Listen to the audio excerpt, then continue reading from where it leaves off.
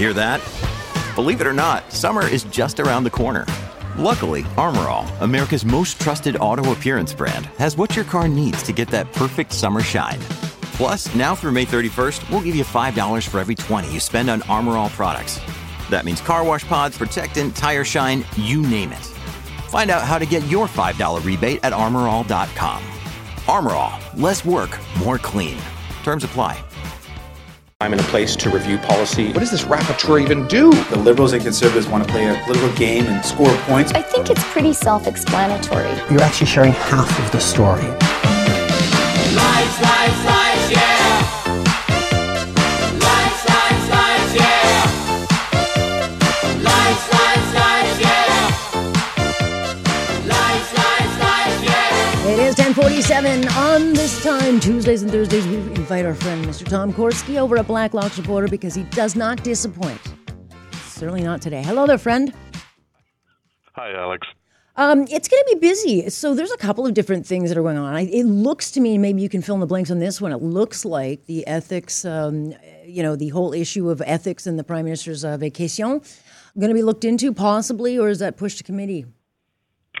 That is going to committee. Now, it'll take a vote. Liberals are going to vote against it, so then it's up to the individual bloc or New Democrat members. But the Ethics Committee wants to investigate. Once again, is this a point of contact, whether an unreported gift involving the Prime Minister? I don't know. Yeah, no one knows. What's the holdup on this, honestly, Alex? Do we have to go through this every Christmas? I guess we do. Just every vacation. Because it never fails to continue to go. So I know that's going on. But then the $54 million ArriveCan app, I mean, this is the gift that keeps giving. It's not getting the attention I think it deserves, but certainly it's going to maybe make some headlines this week with what they're finding on that.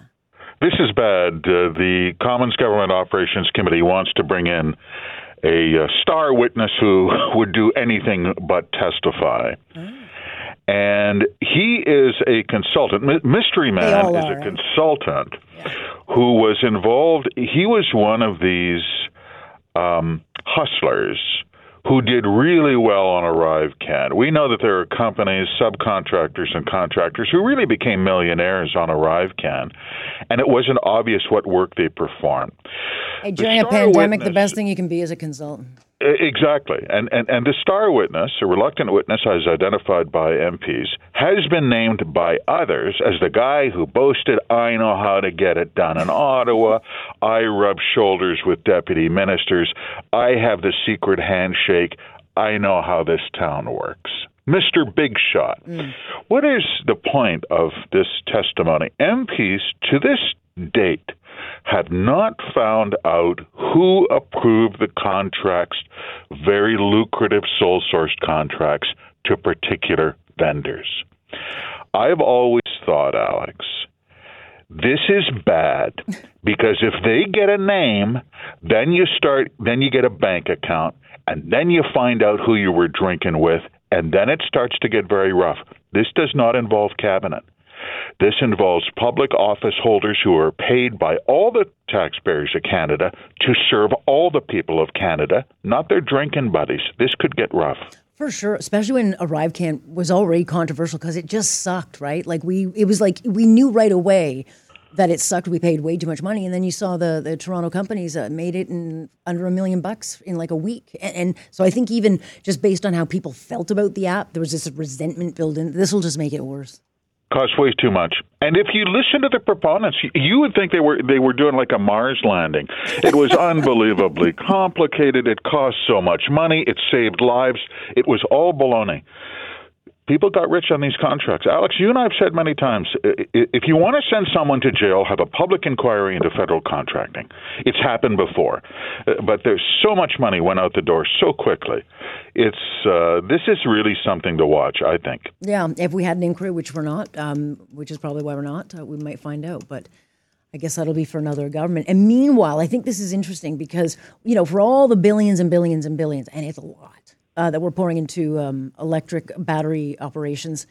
The one that Prime Minister Trudeau signed off on in, I guess it was the Department of Fisheries, did this announcement with the Prime Minister calling the Northvolt plant the world's cleanest battery maker. They got $1.034 billion, and Not so clean. Over $1 billion in taxpayer subsidies. That's right. This is a Swedish battery manufacturer. They're going to build an electric car battery factory outside of Montreal. Problem, they may have to kill some fish to do it. Problem, that's against an act of Parliament. And this really speaks to, with bitter irony, to the whole climate change program. All you got to do is slap climate change on it, and all of a sudden it transforms into an environmental miracle. This is so rich in irony. This battery factory, look at what materials they're using: cadmium, lithium, manganese. You got to put it somewhere. And the Fisheries Department has now determined there is a potential to poison fish habitat in breach of the Fisheries Act. Now, if you or I or Imperial Oil do that, oh, well, heavens, Elizabeth May's head will explode. But if you do it in the name of climate change, that's completely different. This is bitterly hilarious, but in a very bitter way, Alex. Yeah, and I always wonder, why doesn't the climate crowd, why are all the people out cheering for Yemen and Hezbollah and Hamas, why don't they ever care about the children that have to mine all this crap? Because they're bought and sold on climate change. That's all you sacrifice the children for climate change. Alex, this has been documented in Senate Human Rights Committee. The human rights atrocities that are in the green supply chain, whether it is balsa wood that is from clear cutting in Asian jungles, or whether it is the solar panels made by slave labor in Xinjiang in China. But all you have to do is slap climate change on it, and everyone suspends disbelief in reality. Of course the chickens are going to come home. How many rivers are you going to have to poison in the name of electric cars before Steve Guilbeault will say, maybe this is a false religion. Maybe this is not the answer. I don't know. It's a rhetorical question. It's a cult. It never ends well in a cult. Meanwhile, the Department of Transport rated its vaccine mandate aggressive and unique in the world. This comes in a 2021 memo, in-house memo obtained by the Justice for Constitutional Freedoms. But yeah, it was aggressive, but it was unique. It was unique. And not about science. It was never about science. Never.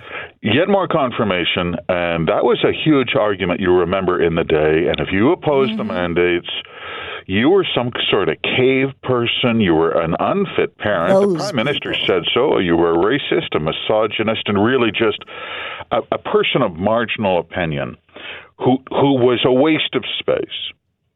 But we see over and over, it was never about the science. Public Health Agency of Canada never endorsed vaccine mandates. The Department of Transport, we see in this memo, knew it. They knew that no one else had mandates that were as aggressive as Canada did, and they didn't care.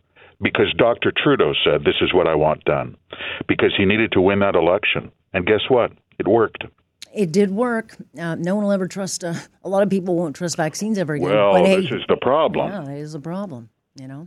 Next time there's a pandemic, no buy-in. But hey, they won that election.